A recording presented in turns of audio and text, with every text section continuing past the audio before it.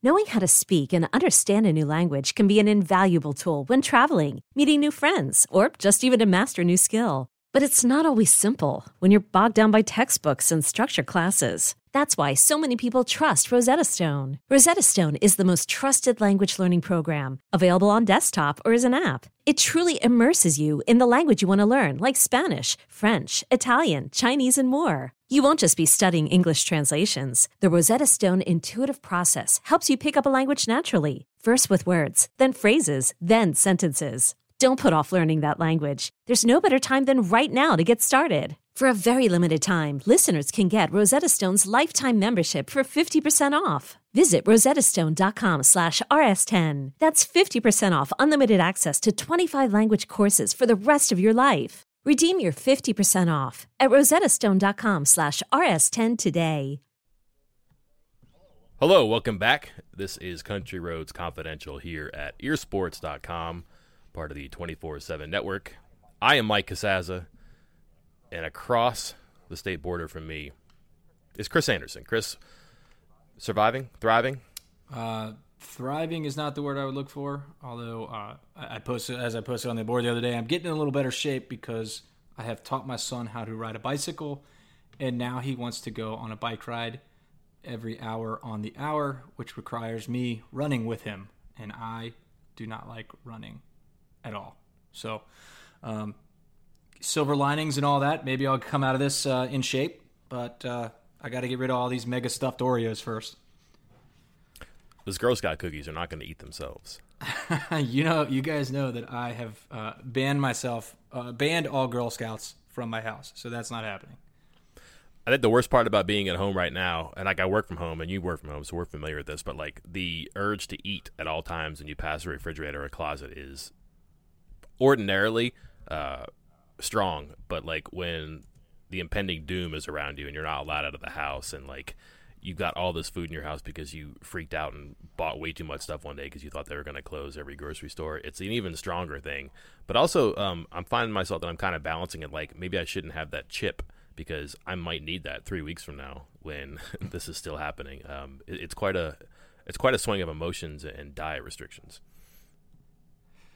Yes, it is. I was hoping that maybe as far as the diet goes, I would be better off after this than before because you talk about having the desire to eat when you're working at home, but my Achilles heel has been when I'm running around doing things, just being like, oh, well, I'm going to grab something out, grab a quick bite on my way home or and eat takeout and all this other stuff. And yeah, I'm doing that. I have obviously several, and you've been a champion of this on Twitter as well, but several local businesses that I enjoy patronizing and want to help out during this time and get some food, but not quite as much as I used to, or at least not as bad as I used to.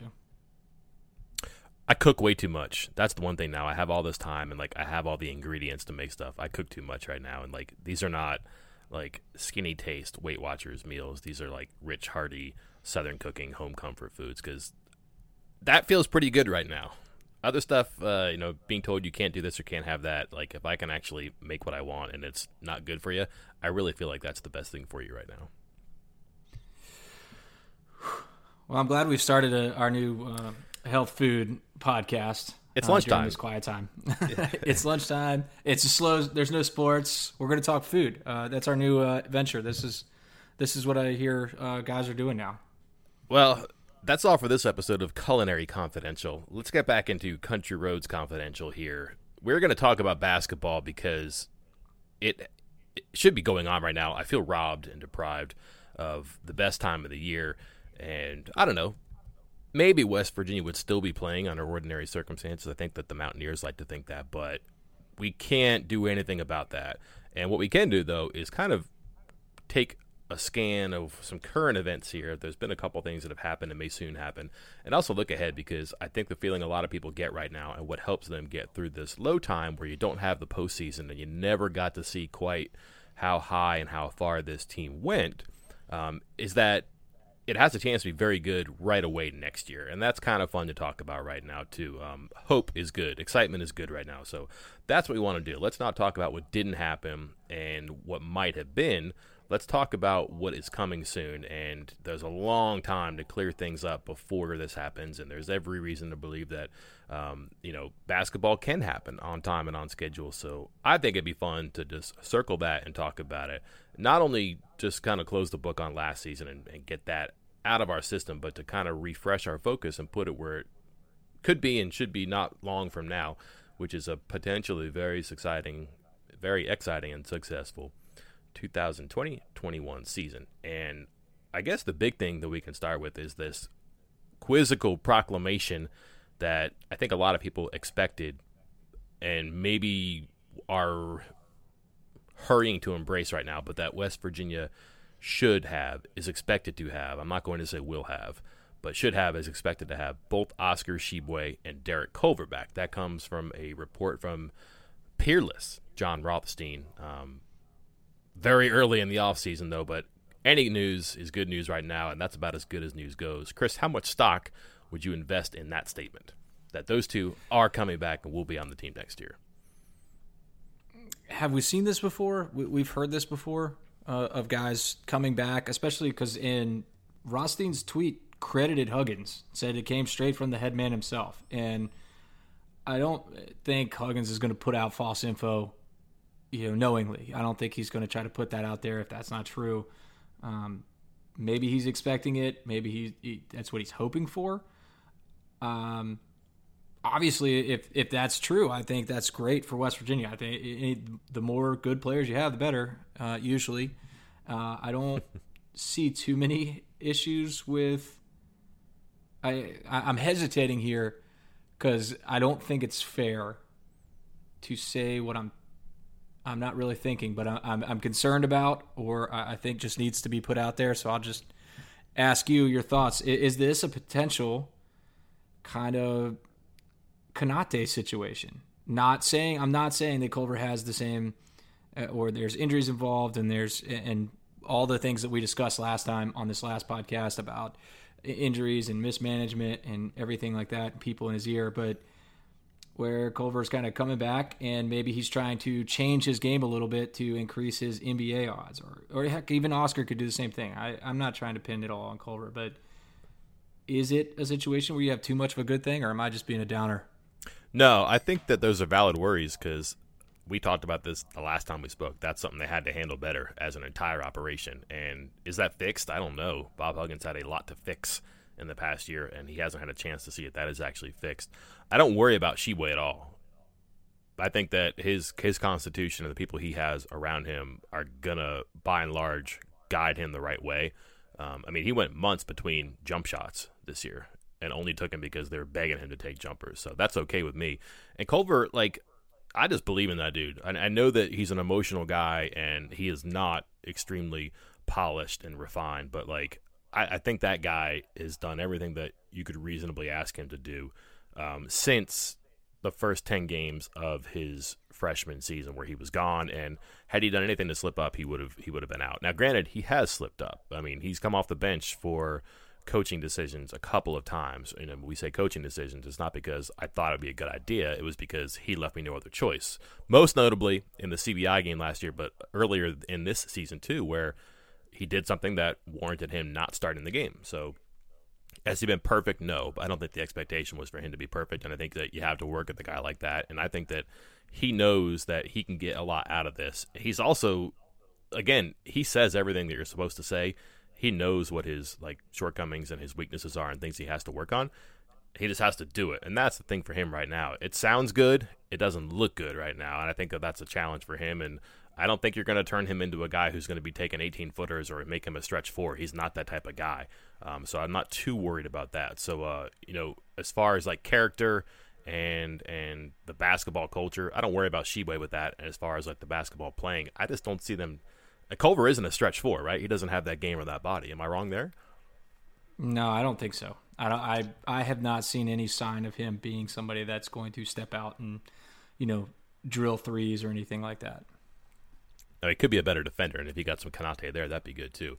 I will say this about the reporting, and I'm never ever going to do media against media, but I talked to Huggins last Friday, and it felt weird to talk about things like, hey, your two best returning players, what's up?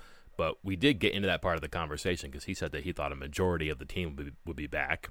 And majority is an unusual word because Brandon Apper had already left. And later on, we revisited it, and I said, hey, majority, what do you think? What do you know? And he said right away, like, I don't think or know anything right now. This is so early. I haven't talked to my guys. It's a conversation you have to have face-to-face. And it hadn't happened yet.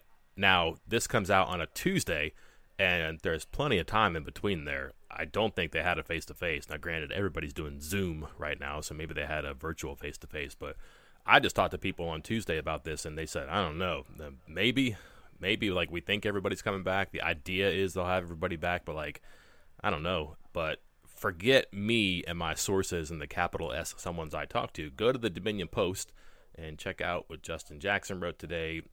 He flat asks Bob Huggins and Ron Everhart, who obviously is very close to Oscar Tshiebwe. Huggins says too soon to say that those two are definitely coming back. Then there have been no detailed conversations. And Ron Everhart says no one knows for sure. They don't know. So cart, horse, do we have it in the right order here? I don't know. I think the word expectation is being used liberally by a lot of people here. Bob Huggins expects them back. Maybe, maybe not. I expect the football season to be played. Maybe, maybe not. It's a strong word right now, and that may be where people are getting their hopes up or too confused. And we also have to remember that even if one or both, or, I'm not trying to freak anybody out here, of those guys is considering leaving early, Huggins is not going to be the first person to say that. Huggins is not going to tell like a third-party reporter of the kid's decision. He is going to allow Culver or Oscar or both or whomever to announce that decision themselves or transfer themselves, whatever. So you were never going to get the answer that, yeah, one of them's leaving. It was either going to be, I can't answer that, or I hope so.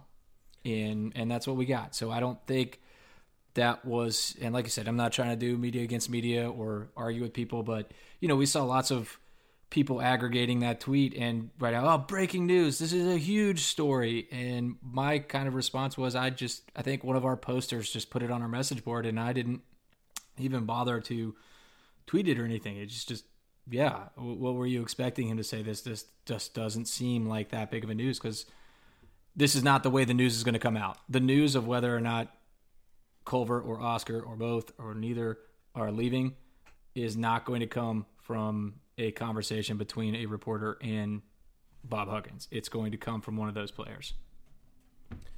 You got to get with the people who know the people who put together the Instagram post and the graphic for Twitter. Those are the people who we're going to know. Those are the people. Hey, let's assume for a second that the expectation is reality and both those come back. You're looking at a team that lost 3 seniors, signed 3 players, but also has Brandon Apper in the transfer portal. So do the math in your head. They have 1 scholarship left. This is a fun little hypothetical to have, because I have, I guess, obtuse opinions about this, but they can go in a lot of directions with this. I've written about it. I haven't gotten much of a feeling from anybody about what they're going to do, because it's just very hard to recruit right now. By the way, it's hard to think about playing pros overseas or playing in the NBA right now when it's so hard to travel overseas or be evaluated. So that might be a plus for Culver and Tshiebwe, is like they know they're going to have a college season here and be taken care of. But anyways, it's hard to go out and recruit right now. I don't think that the Napper news caught West Virginia by surprise. They probably have some work done, but number 13 is open, available. They've been creative with it in the past. They redshirted Jalen Bridges last year and got him in early. You've been over that before. It was kind of a surprise that he was on campus at all, and he redshirted. They've left it open before. They haven't used transfers, but that might be inevitable right now. They might get somebody who's really good and can help right away. Myriad possibilities here. What do you think or suggest or prescribe for this situation? I think, for me, the only answer, not the only answer, but I would target first and foremost a true point guard, as true as you can try to find one, of a pass first creator, somebody that can get to the rim kind of point guard. And if not, I'd probably go another shooter. I guess it depends on who's available. If you're looking at, a grad transfer guy, West Virginia's already been linked to the point guard from Wichita State as a potential option. I'm not sure how that fits. Maybe he does fit that role that I'm talking about there. But when I'm looking at what's coming back, again, assuming that Culver is coming back and that there are no other departures, my biggest concern on this team is still around the perimeter. It's who's going to distribute the ball and who's going to shoot the ball, because the bigs are there. They are what they are. I don't think you're going to get any better than Culver and Sheboy. And then you're going to add Isaiah Cottrell, who's 6'10", but he's different than both Oscar and Culver in that I think he can kind of stretch out. I really like the idea of him playing alongside one of those guys on the court at the same time. And you got wings. You got Emmett Matthews. You got Gabe. You got Jalen Bridges if he can come back. Taj Thweet is kind of a 3-4-ish in that Gabe Osaboyan role, not in body type, not game type.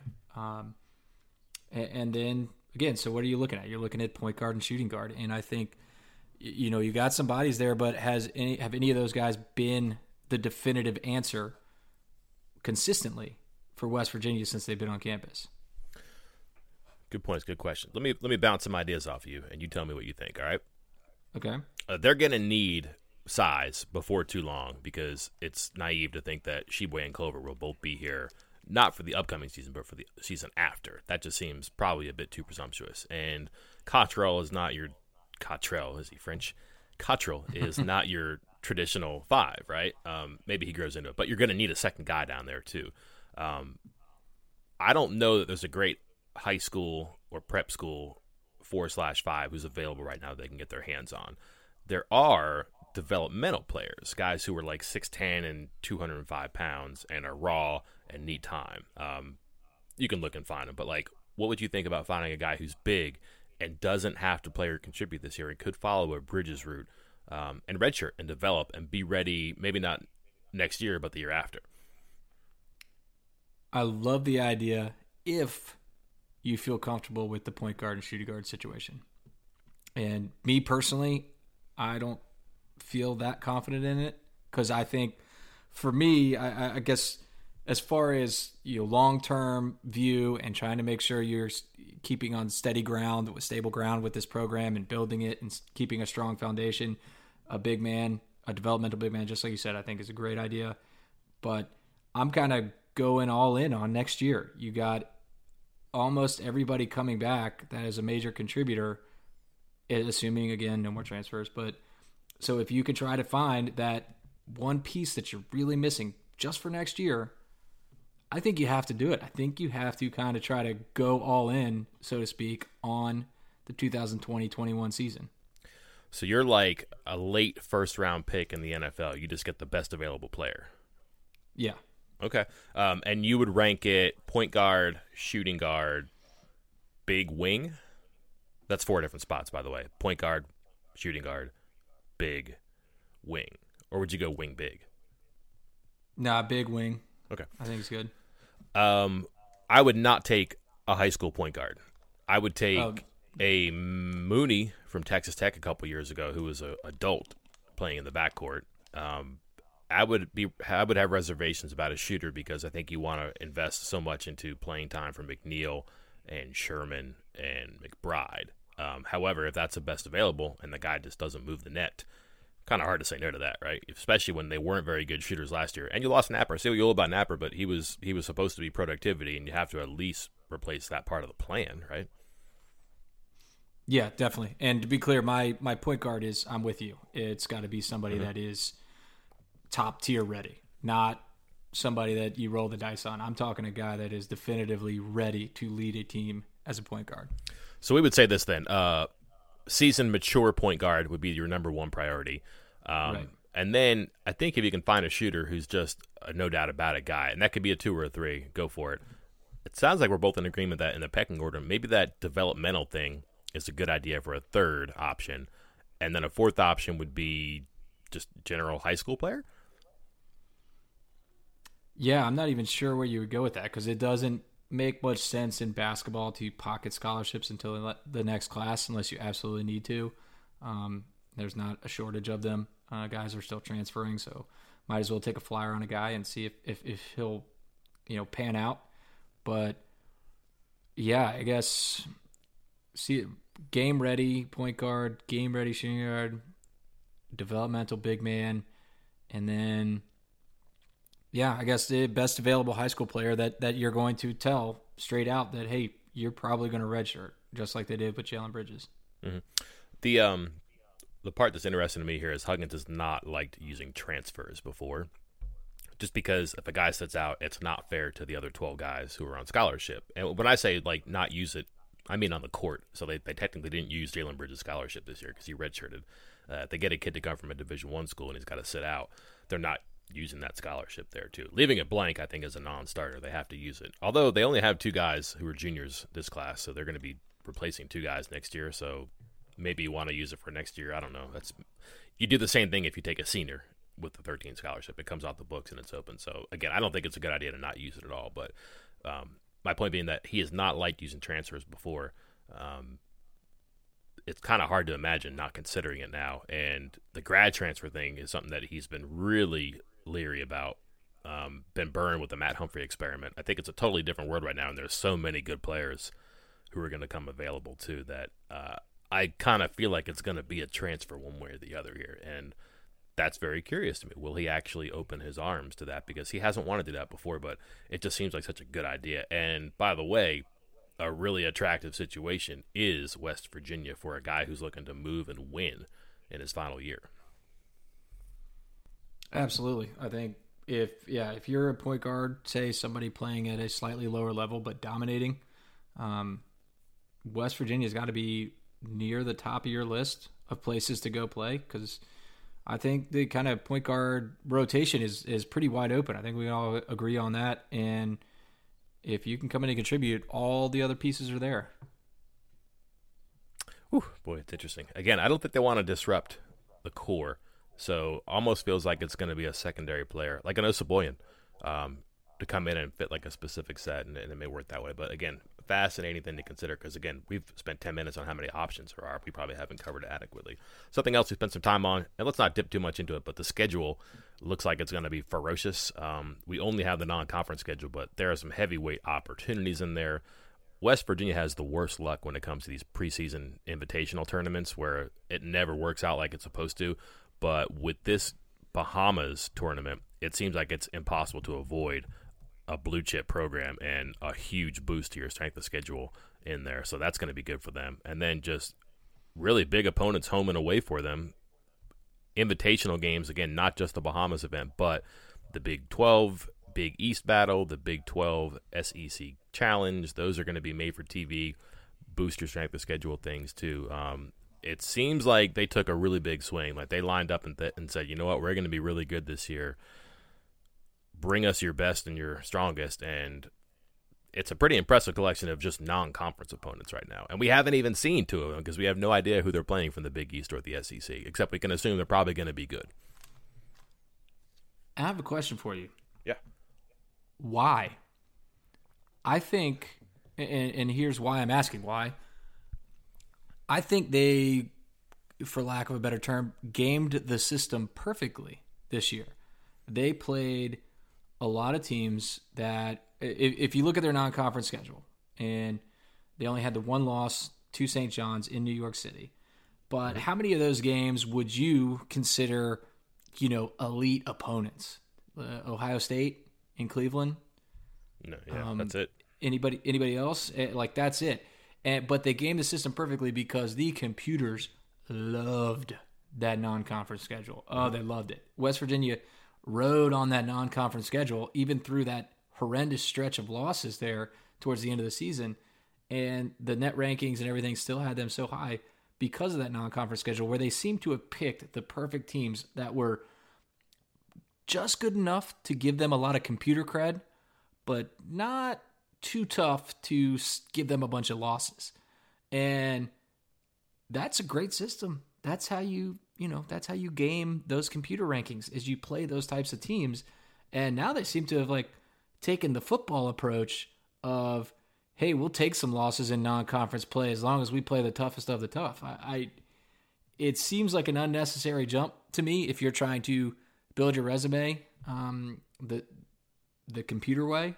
But do you think, maybe the committee or somebody has indicated that the football kind of approach is the way it's going to go from here on out? I like this. Too smart for their own good or too tough for their own good? It's a really good point. It's a really good question. You're right. They did everything that they were supposed to do.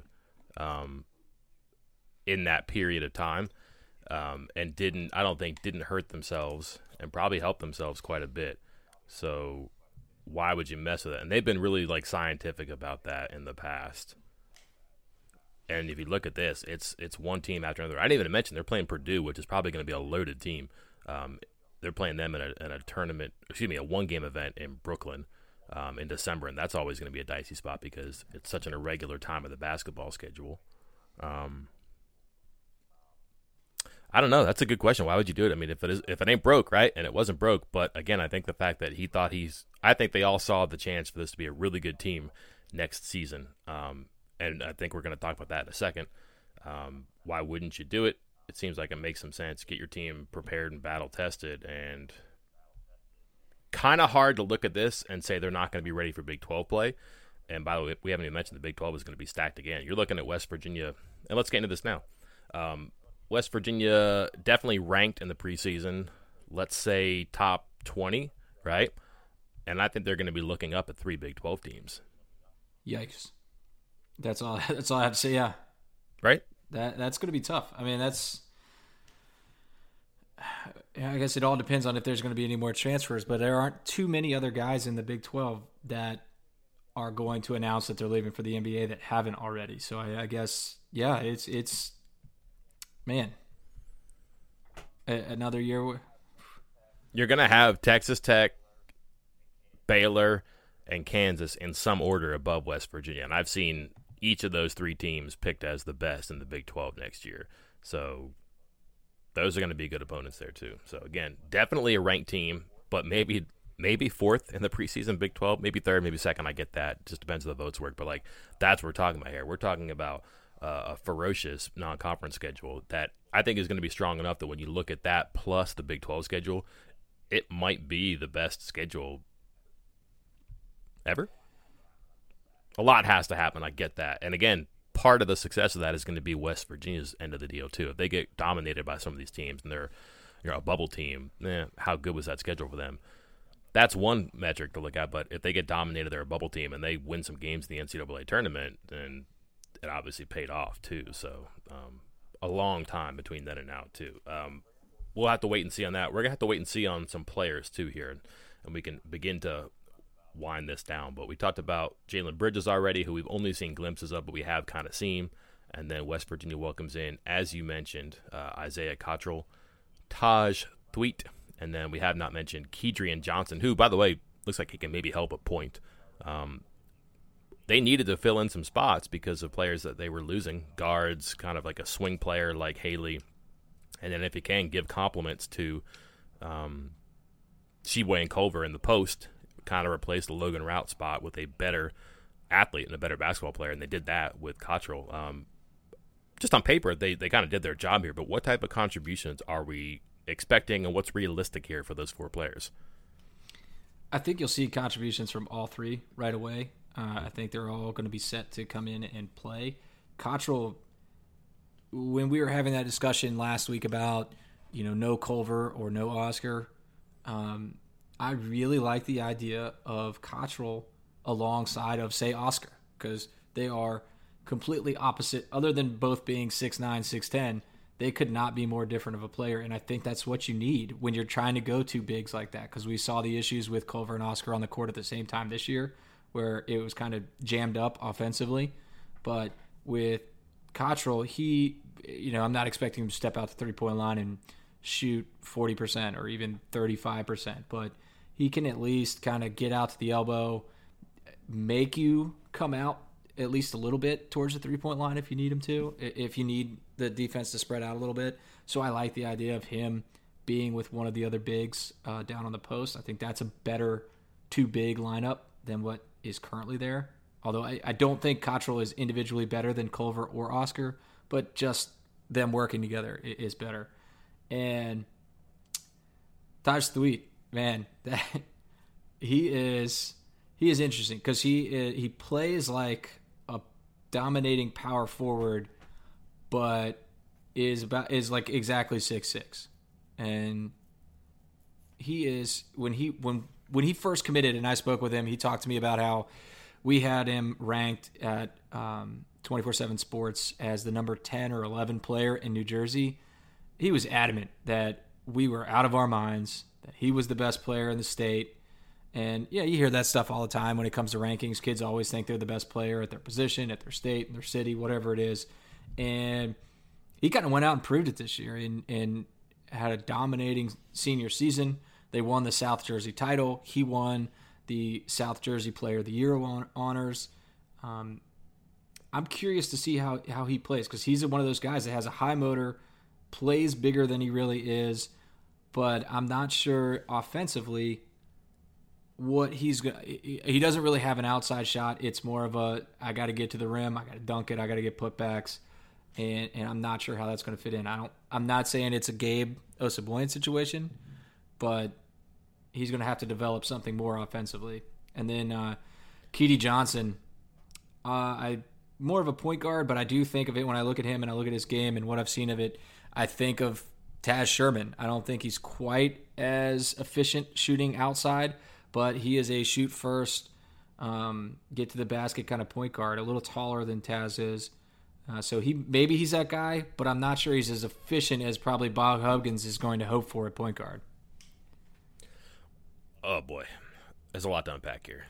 Yeah, sorry, I just kind of rambled for a while. Where do you want to go first?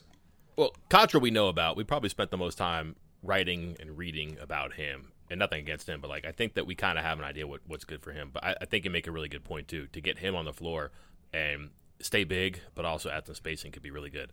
I want to point out here that I was looking at something, and I actually wrote a story last season about playing Konate, Culver, and Sheway together, and Huggins was kind of open to the idea, and I'm just imagining what that would have been like.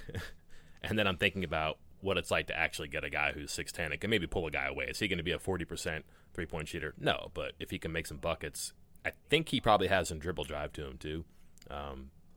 Not easy for a 6'10" guy to do, I get that, but it's an interesting thing. Johnson, you're going to have to explain to me the difference between him and Tavon Myers, or him and Jay-Sean Page, because I guess Page is more of a traditional two, but we've seen guys come in, even high school guys who are like combo guards, and it takes time. I think if he can come in and give you offense off the bench, it looks like he's a guy who can get hot, get a shot up over people. But yeah, is he different than Sherman? Is he different than Myers? I don't know. We'll see. I'm a big fan of Thweet. I think he's exactly what they need. The jersey thing, I love. The fact that he called you an idiot, obviously I love. But just that attitude, that's a thing that Huggins really likes, and I wouldn't want that from a guy who's 6'10". I wouldn't want that from a guy who's 6 foot and who clearly fits in a position. I want that from a guy who doesn't have. He's neither a square peg or a round peg, but he's going to fit himself in there somewhere or another. And what you described about, I'm going to find a way to score. I'm going to dunk it. I'm going to rebound. I'm going to steal it, whatever. That's what he does, and I think that's what they really need and want from that position, because if you look at their guys who played those minutes in the wing, they didn't have anybody like that. And I think that's a great infusion there, too. We didn't mention Bridges. I think the hype's a little bit extreme right now because he made some shots at an open practice in the Big 12 tournament. But there's gifts there. He's a really productive player and a really efficient player. How many minutes he gets, I don't know, but I think that the talent is there too. He's physically matured. I was looking at a picture of him in, when was the scrimmage? October, I guess, November. Mm-hmm. And then him at the Big 12 tournament. It's totally different. I mean, he's got tone and physique now, and I would imagine he's just gotten better and better playing. And just watching film and lifting weights and doing basketball stuff too. But I think that's a guy who's going to get you some minutes and some points every night out. And here we go again. We're talking about how do you get 13 guys in there? They're going to have to find a way to do it and to keep everybody happy again. But I really think you could look at it and say there's a spot, a need, a place. There's a night, an opponent for every one of these guys. Yeah, I think you're going to see a lot of, because you got a lot of those guys kind of in the middle there. Bridges, Gabe, Taj Thweet, that maybe some days they're playing a 4. Maybe you're going super big and they're playing quote-unquote a 2. I mean, not Gabe, but just thinking an idea of having Bridges as a 2 or something like that out there and just really going big. I don't know. Of course, then you're going to bring up the issue of which one of these guys is going to be your shooter. Because if you start trotting out a team where 3 of the guys can't shoot further than 10 feet from the basket, you're going to run into the same problems you had this year. So, again, like you just said, what's the role? What's the consistent role for all of these guys? How are you going to get all of them out there? Who's going to be kind of towards the end of the bench or maybe more inconsistent minutes? But there will be some of those guys. But I think at any given point, you could see one of these guys or all of these guys play a lot and contribute. That's my immediate concern with next season is how they manage the rotation in the minutes. I mean, it was something we talked about and critiqued a lot this season. There's no way to say it wasn't a problem. Even Huggins admitted that he was doing things counter to what he wanted to do and what he had done before. And here we go with, I think what we can agree is a high-quality roster and guys who are going to have to play because they're very good, guys who are going to have to play because they can help, and guys who you want to play because they're new and they can probably add something there too. It's going to be fun to watch how they figure this one out. I'm still a fan of starting 5 guards and just letting them wing it for a minute and figure out who's hot and who's not. Look, the Houston Rockets are doing this. You can't tell me this isn't a good idea. Just let your guys go out and run for a bit and find your 2 guys who are hot that day and play them. So I'm not going to give up on that one. I'm ready to die on a new hill. Are you ready for this one? Go. We talked a lot about 3-guard offense this past season.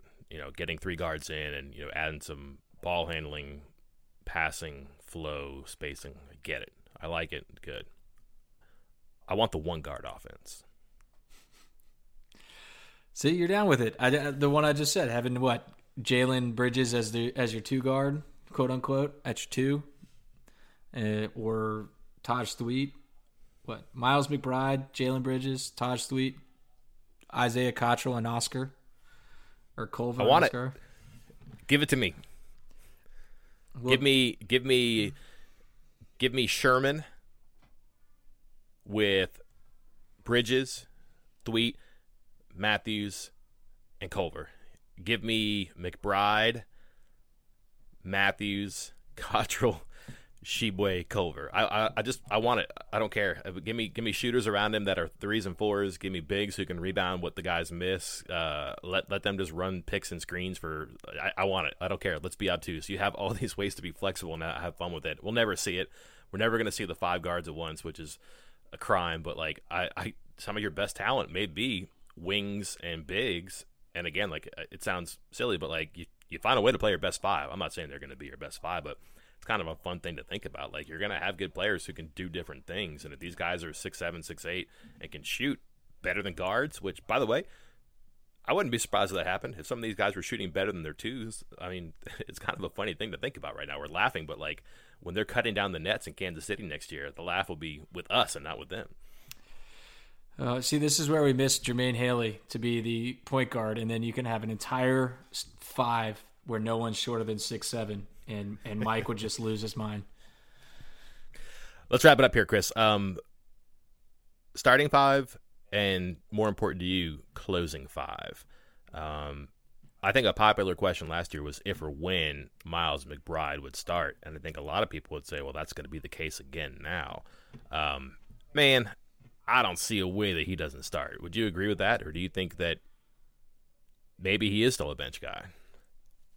Do you, if it ain't broke, don't fix it kind of thing? Like, let McCabe play a few minutes, see what he's got, and then go to McBride for an extended period of time if he does it. And if he does, maybe you bring McCabe back in and slide McBride to a shooting guard, because and this is part of the reason why I'm not entirely sold on the point guard situation. Sometimes when McBride is the point guard, that offense takes so long to get started. He just stands out there and dribbles, and it takes a while. And when you waste 15 of the 30 seconds standing out there dribbling or dribbling the ball up, and you already have a stagnant offense, it makes it that much more glaring when you only have, say, 15 seconds or 12 seconds to get a play going and get a shot up, an open shot up. So I'm not entirely ruling out McCabe still starting and McBride coming off the bench. Granted, again, I think it'll be a lot like this year where McBride played, twice as many minutes as McCabe, but maybe just doesn't start as part of my closing 5 again. I think we can both be right here. I think you could not remove McCabe and get McBride in. I think you could take McCabe out of the garage and see what he has that night, and if it's not good, put him in the garage. But like I think that you could start 1 and 2 right there, McCabe, and if McCabe has it, ride it, and if it doesn't, you slide McBride over. So again, I think you could find a way to start the both of them, and maybe your first sub is, let's say, McCabe out, McBride becomes the 1, and McNeil or Sherman comes in. And then McBride's playing 1 minute, he comes out, and then maybe Johnson gets a spell, and then it's McBride again. I think there's a way you could accommodate your idea, which I think is good, because he is a better operator of the offense. That's where McBride has to improve for sure. But if he can get in and play some 2, and then he slides over to 1, you can kind of take care of that. So I think that's an idea. You only need 1 starter, though, because I think it's going to be pretty clearly Matthews, Culver, and Sheboy in the front court. I don't think Matthews is in any danger of losing a spot. So really it's just replacing Haley, and it's got to be a guard, you would think, despite my pining for big lineups and everything. So we probably agree there. How do you finish a game right now, though, too? Let's say it's just competitive. They're not boat racing anybody. They're not getting blown out, but they got to have quality possessions on both ends. Where do you lean here? Because this is your block.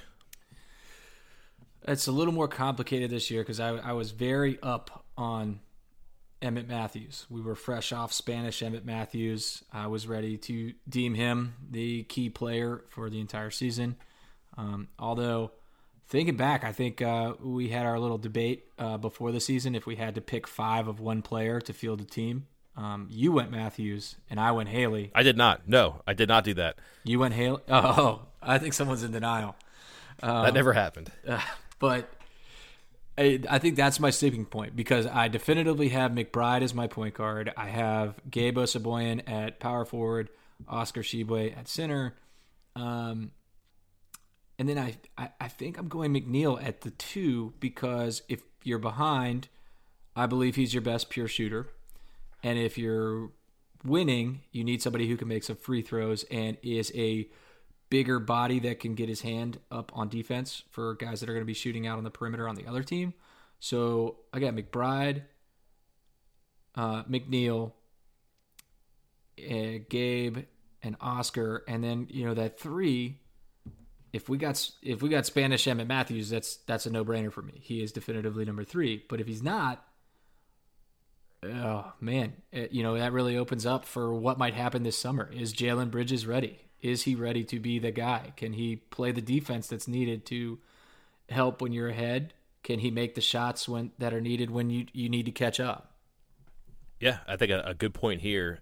Again, you didn't mention Culver, and there's no doubt that he's going to be a liability in the end of a game if he can't make free throws. Sheboy is better at that than he was, but you wonder.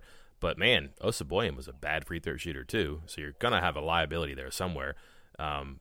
What's curious to me about this lineup is that there were ways to play a guard on the wing last year. Harler could do it. Haley could do it. I'm looking at the roster, and, I don't know that there's a way that you could do that this year. Harler was, sneaky, kind of tall and long, and that's why he was probably as good a defender as Bob Huggins said he was. Haley was probably closer to 6'8", 6'9" than he was 6'7", and could play the wing. I don't know that you have a guy who can do that apart from just going pure 3 guards there too. So, and again, if you're playing up, maybe your better shooters of the free throw line are McCabe. Maybe he gets in. Ball security is a concern there. Is it Sherman? Sherman can get a shot off in a tough situation. They leaned on him late in some games for possessions and for shot clock situations where he could rise and fire. But that's a weird position for me because, yeah, ideally it's Matthews. I don't know what to think about Emmett Matthews. That may be the biggest part of the offseason for this team. But, how do they fill that spot? And what does the player look like? Is it a big guy? Is it a smaller guy? Is it the guy who should be there? It's a really good point, Chris. So let's say this summer, Emmett Matthews dominates the super secret scrimmage that no one's ever allowed to know about, that we all get every single detail about. Are we back in on Matthews because of the way he finished the year and then did that? Or do we take a more kind of tepid approach because of we've seen this before? I don't want to burst any bubbles, but Baylor was totally beatable that game. They just were. They were injured. They had guys who didn't play, guys who played who probably shouldn't have played, and guys who got hurt during the game. It was just the perfect storm for them to get beat and beaten, pretty soundly, which is what happened too. But he was responsible for a lot of it, and he peaked pretty early in that game and sustained it too. So I think that's a what if. I mean, what if he had strung together like 4 or 5 good games in March? That's the one unknown we don't have. To be frank with you, I just got to see it.